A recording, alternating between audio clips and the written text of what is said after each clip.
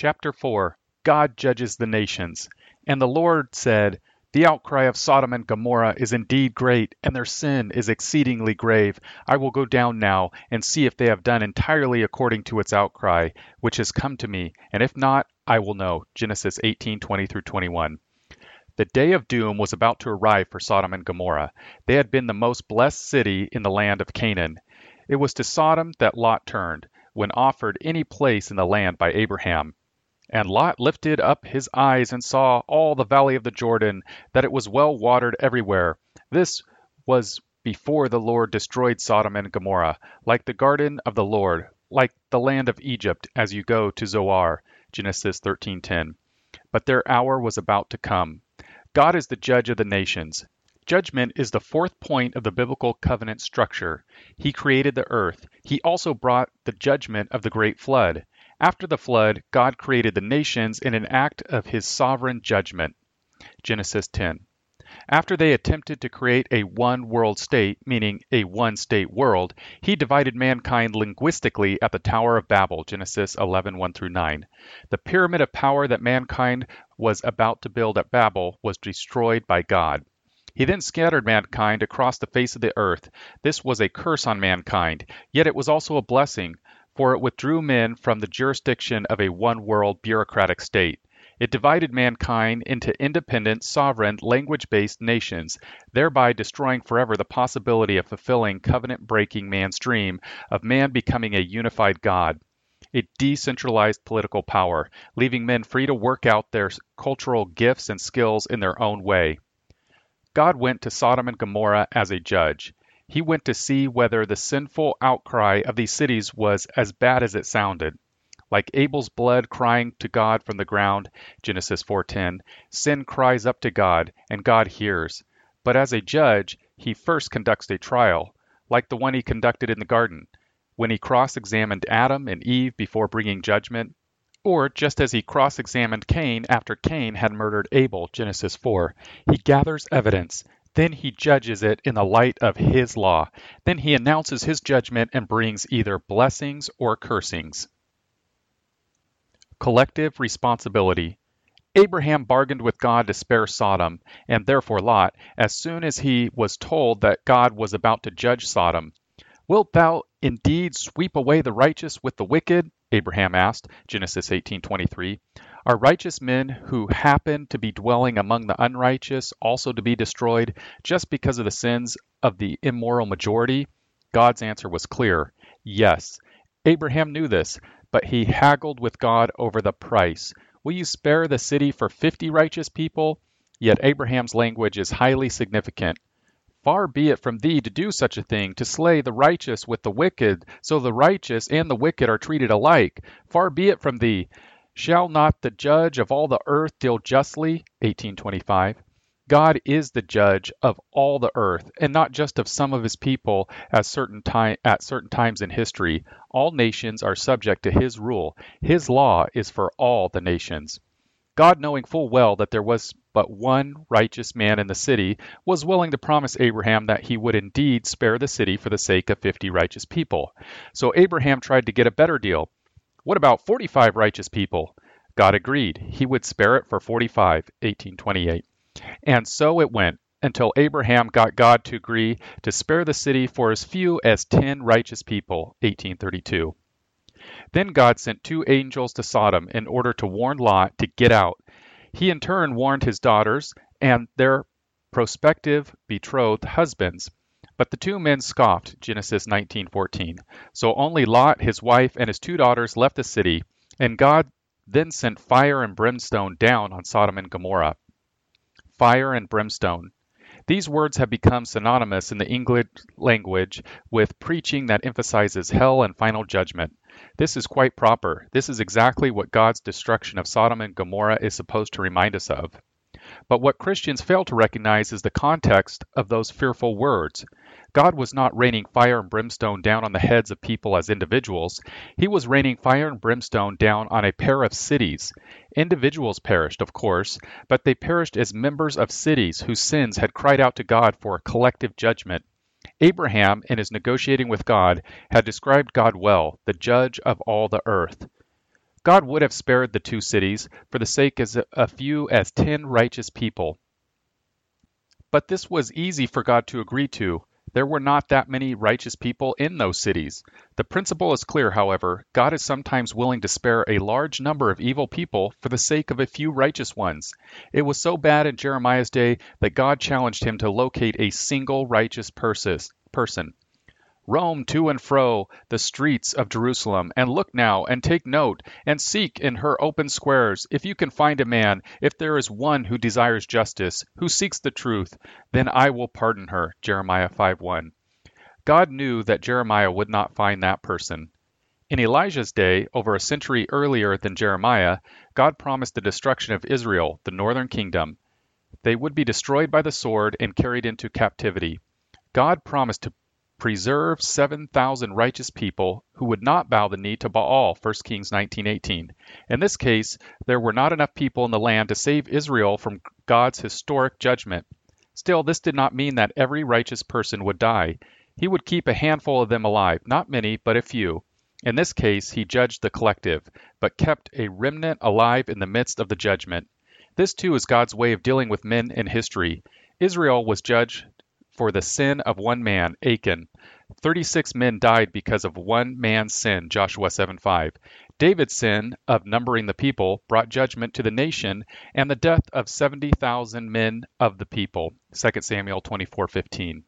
What God does is to look at those in authority. Are they righteous men? If so, he is willing to delay his judgment for a season, for the sake of the righteous leader or even a few righteous residents. God delivered Judah out of the hands of the army of Assyria, and the city did not fall into the Babylonians until righteous King Hezekiah had died. Hezekiah had prayed the prayer that God always honored in the Old Testament era. He prayed that the army of the enemy would not capture the city, so that all the kingdoms of the earth may know that thou alone, O Lord, art God. 2 Kings 19:19. For this prayer, and also for the sake of the memory of King David, verse 34, God spared his collective people from external judgment. But his mercy lasted only for a few more years. Then the prophet Jeremiah and other righteous people went into captivity in Babylon. For out of Jerusalem shall go forth a remnant, and out of Mount Zion survivors. The zeal of the Lord shall perform this. Verse 31. The judgment came, blessings, the survival of a remnant, and cursings, captivity for all. There would be continuity, the survival of a remnant and Judah's eventual return to the land. Within discontinuity, the enslavement of the people to Babylon and then to Medo-Persia. The writings of the prophets are filled with judgments against the nations. Isaiah warns the following nations of the judgment to come after he is finished judging Israel: Assyria, Isaiah 14:25-27, Philistia 14:29 through 31, Moab 15:16, Damascus 17, Egypt 19, Tyre and Tarshish 23. Indeed, the whole earth will be judged. Behold, the Lord lays the earth waste, devastates it, distorts its surface, and scatters its inhabitants. And the people will be like the priest, the servant like his master, the maid like her mistress, the buyer like the seller, the lender like the borrower, the creditor like the debtor. The earth will be completely laid waste and completely despoiled, for the Lord has spoken this word. The earth mourns and withers, the world fades and withers. The exalted of the people of the earth fade away. The earth is also polluted by its inhabitants, for they transgressed the laws, violated statutes, broke the everlasting covenant. Therefore a curse devours the earth, and those who live in it are held guilty. Therefore the inhabitants of the earth are burned, and few men are left. Isaiah 24:1-6.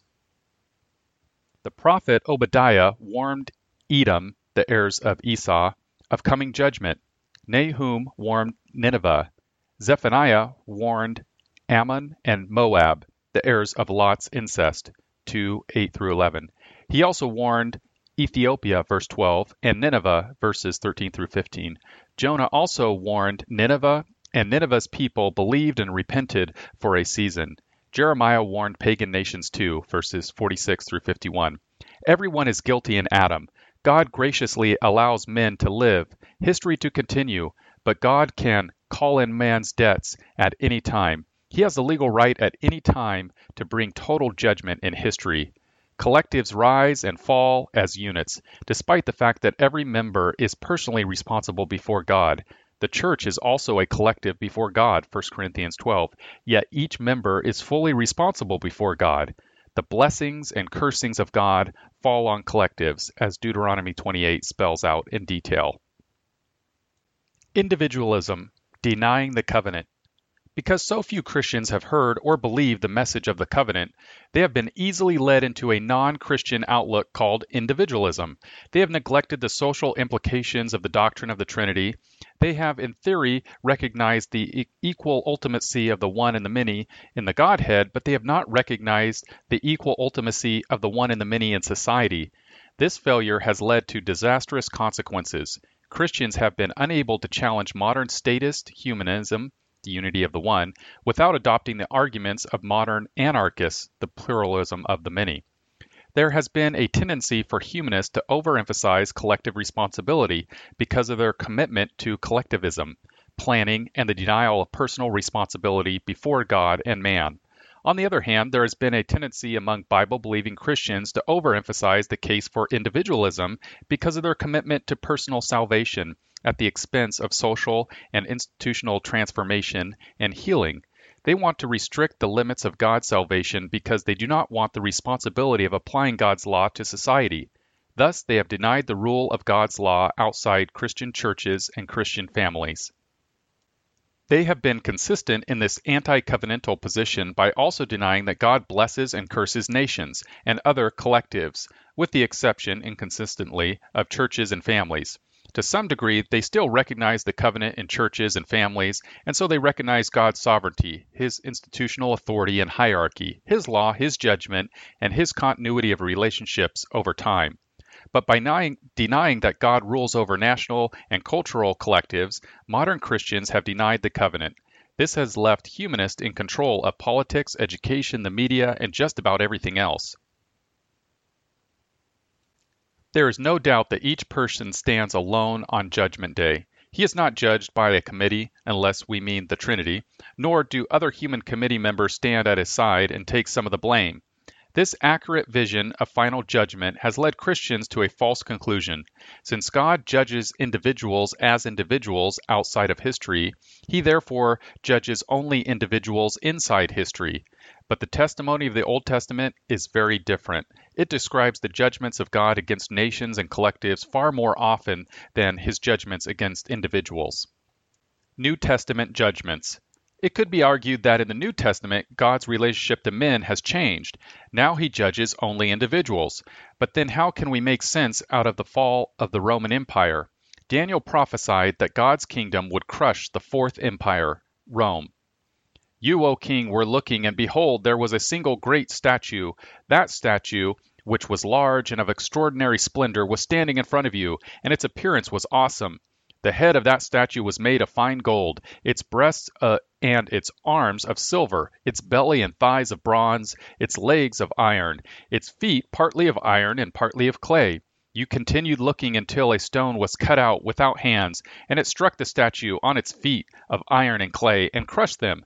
Then the iron, the clay, the bronze, the silver, and the gold were crushed all at the same time, and became like chaff from the summer threshing floors, and the wind carried them away so that not a trace of them was found. But the stone that struck the statue became a great mountain and filled the whole earth. Daniel 2:31 through 35. What was the interpretation of the king's dream? Nebuchadnezzar, king of Babylon, was the head of gold, the greatest king. There would be 3 kingdoms after his, ending with the 4th, which was iron, breaking all other kingdoms and consolidating them in clay and iron, verses 40 through 42. And in the days of those kings, the God of heaven will set up a kingdom which will never be destroyed, and that kingdom will not be left for another people. It will crush and put an end all these kingdoms, but it will itself endure forever. Verse 44. Christ established His kingdom in history as manifested by, but not encompassed by, the church. This took place during the Roman Empire. The fulfillment of this prophecy came as the Roman Empire disintegrated. Rival emperors fought each other, and the church became the only institution with enough strength to pull society out of the chaos that Rome became. This happened 3 centuries after the cross. So God still deals with collectives as collectives in the New Testament times, just as the prophecy of Daniel promised. So the dream is true, and its interpretation is trustworthy. Verse 45. Antinomianism. Those who deny that God judges collectives in the midst of time are arguing implicitly that God does not place nations and groups under his laws. It is an argument in favor of God's law over the actions of individuals, but not over collectives. It is an argument against biblical law, social, institutional, economic, cultural, and civil. This sort of argument is not simply implicit in our day, it has become explicit. Christian intellectuals, especially in Christian colleges, repeat endlessly that the Bible offers no blueprints for society. Christians are regenerated, they say, but God has given his people no revealed standards or appropriate sanctions in the Bible. But what about the Old Testament standards and sanctions? These are no longer valid, the antinomians say. Modern fundamentalists, until very recently, have argued the same way. Because of this, they long ago abdicated their role as God's representatives and ambassadors and turned over the Christian colleges, Christian magazines, and other institutions to liberal intellectuals who have spent their academic lives defending the legal autonomy of today's covenant-breaking pagan antinomians who are in fact tyrants. The pagans have set the terms of the debate in every field, and Christian antinomians have agreed with the pagan starting point. The God of the Bible is irrelevant to the terms of discourse. A God who does not judge in history according to his law is irrelevant to history. Sanctification. Moral regeneration is a fact of conversion. But how is it to be understood? We know that Christ died for the sins of all mankind, because only his death satisfied God's covenantal stipulations governing man. History went forward after Adam's sin only because God looked forward in time to the cross, and then he imputed this perfection of Christ's humanity as well as his death and resurrection back to all mankind. He does not bring all men to saving grace, but he certainly gives all men gifts that they do not deserve on their own merits. He brings rain and sunshine on all mankind. Matthew 5:45. He does this only because his wrath has been placated by Christ's work on the cross. Thus, God is the Savior of all men, especially of believers. 1 Timothy 4:10. So all men are sanctified, set apart in history in the limited sense that, for a time, they are set apart from God's perfect judgment. They are given time, what we can call a stay of execution. Christ's death and resurrection are the basis of this stay of execution for the covenant breakers. Nothing else will suffice. When man is regenerated by God's grace, Ephesians 2:8-10, God imputes Christ's perfection to him, not Christ's divinity, but his perfect humanity. God says in effect, I declare you not guilty, for I will look on my son's perfect righteousness and his sacrificial death instead of looking at you. This is a judicial act. God declares us not guilty. He does so on the basis of Christ's objective fulfillment of God's objective law. Christ's moral perfection is therefore imputed to man. We call this perfection definitive sanctification. Yet Christians still sin. Paul writes about running a good race, 1 Corinthians 9:24-26, and fighting the good fight, 1 Timothy 6:12. Life is a struggle, a moral, ethical struggle. We attempt in history to conform our lives progressively to the image of Christ's perfection. To deny that we are still sinners is to make liars of ourselves. If we say that we have no sin, we are deceiving ourselves, and the truth is not in us, 1 John 1:8. So this struggle to improve our lives so that we will measure up to Christ's perfection never ends until we die. We call this progressive sanctification. Then, at the day of judgment, God declares us righteous again and rewards us in terms of our works, 1 Corinthians 3:10-14. Of course, our ability to do these works is itself given to us by God's grace, Ephesians 2:10. So there is final moral sanctification. We call this final sanctification. We preach all three kinds of personal sanctification: definitive, progressive, and final. If we did not preach definitive sanctification, we could not explain how we pass from death to life, how God makes us new creatures. If we did not preach progressive personal sanctification, we could not explain why sin does not immediately kill us. We also could not explain the rewards God gives to each of us on the day of judgment because of our individual acts of righteousness. We need a doctrine of final sanctification to enable us to escape final judgment. God declares at the end of history that his gift of salvation to us was valid. Collective sanctification. Collectives do not have souls to bless or curse. Nevertheless, they do have effects in history, as we have seen. God judges them in history, as we have also seen. But if he judges them, then this judgment must be in terms of their performance for good or evil. The collective sins of Sodom cried out to God. What else can this mean but that God decided that all the sins of Sodom, taken as a cultural unit, deserve judgment in history as a warning to future societies? Each person has gifts and weaknesses. Each person's sins and successes are in terms of his gifts and environment, including his historical opportunities for good and evil. God judges us in terms of what we know, say, and do. This is what personal history is all about. We use the same line of argumentation concerning collectives. Each society, or separated, set-apart group, has its specialized gifts and weaknesses. Each society's sins and successes are in terms of the collective gifts and environment in that society, including its historical opportunities for good and evil. God judges societies in terms of what its members know, say, and do. This is what national history is all about. We recognize that some men are morally superior to others. The civil government, a collective responsibility such as juries, punishes convicted criminals, individuals, for their sinful actions. Other people get rewards, such as medals or public praise. History therefore has meaning. It makes a difference in history how people live. This difference is reflected in the judgments of men and God in history. We also recognize that some societies are better than others. One civil government punishes another, evil nations, in wartime for certain kinds of sinful actions. Other nations get rewards, such as military spoils or special trading rights. Historians write well of the victors. History therefore has meaning. It makes a difference in history how collectives live. This difference is reflected in the judgments of men and God in history. Thus, we have to conclude that in some sense, God imputes Christ's righteousness to collectives. He certainly does this to the church.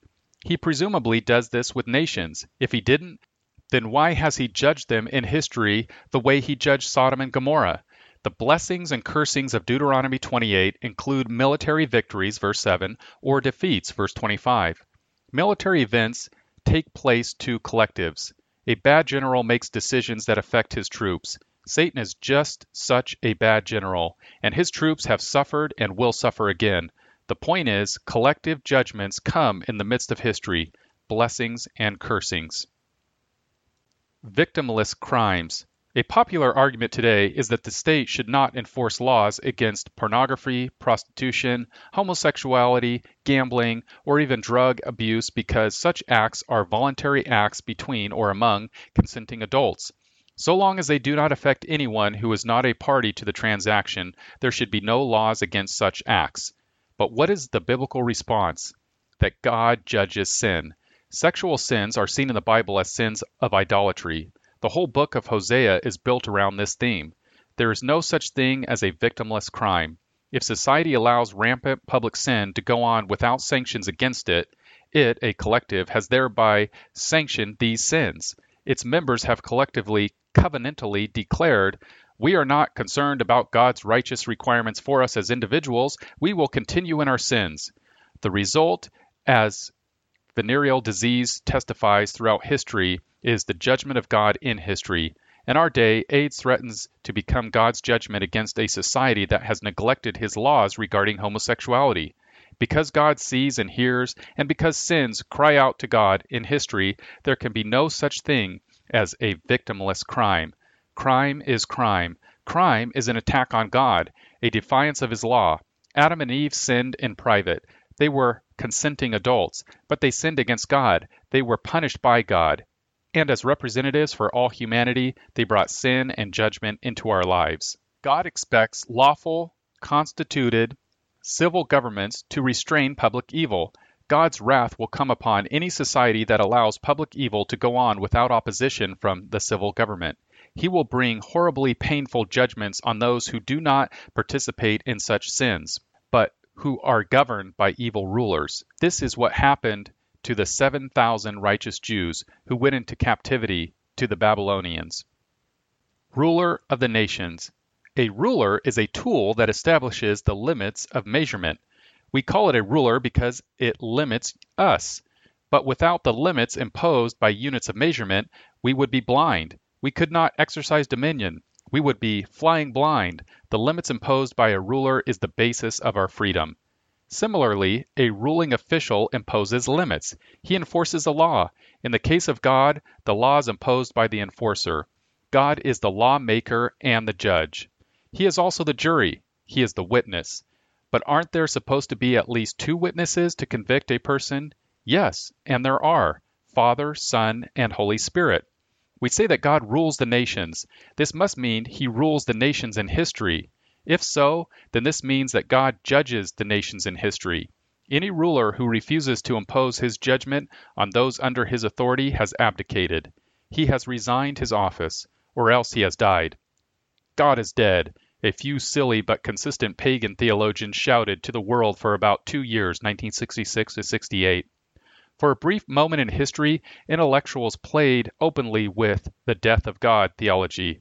The fad faded rapidly, but in reality, modern man acts as though he really does believe that God is dead. So did pagan man. So did Adam in his sin. Such a challenge really affirms the death of man. A person does not challenge the God of the Bible unless he is suicidal. Man knows who God is. Paul writes in the first chapter of Romans, but man rebelliously worships the creature rather than the creator, verses 18 through 23. So when men act as though God is dead, they call God's wrath down on them. They commit suicide. On the day that Adam ate of the tree of the knowledge of good and evil, he did surely die and killed his posterity with him.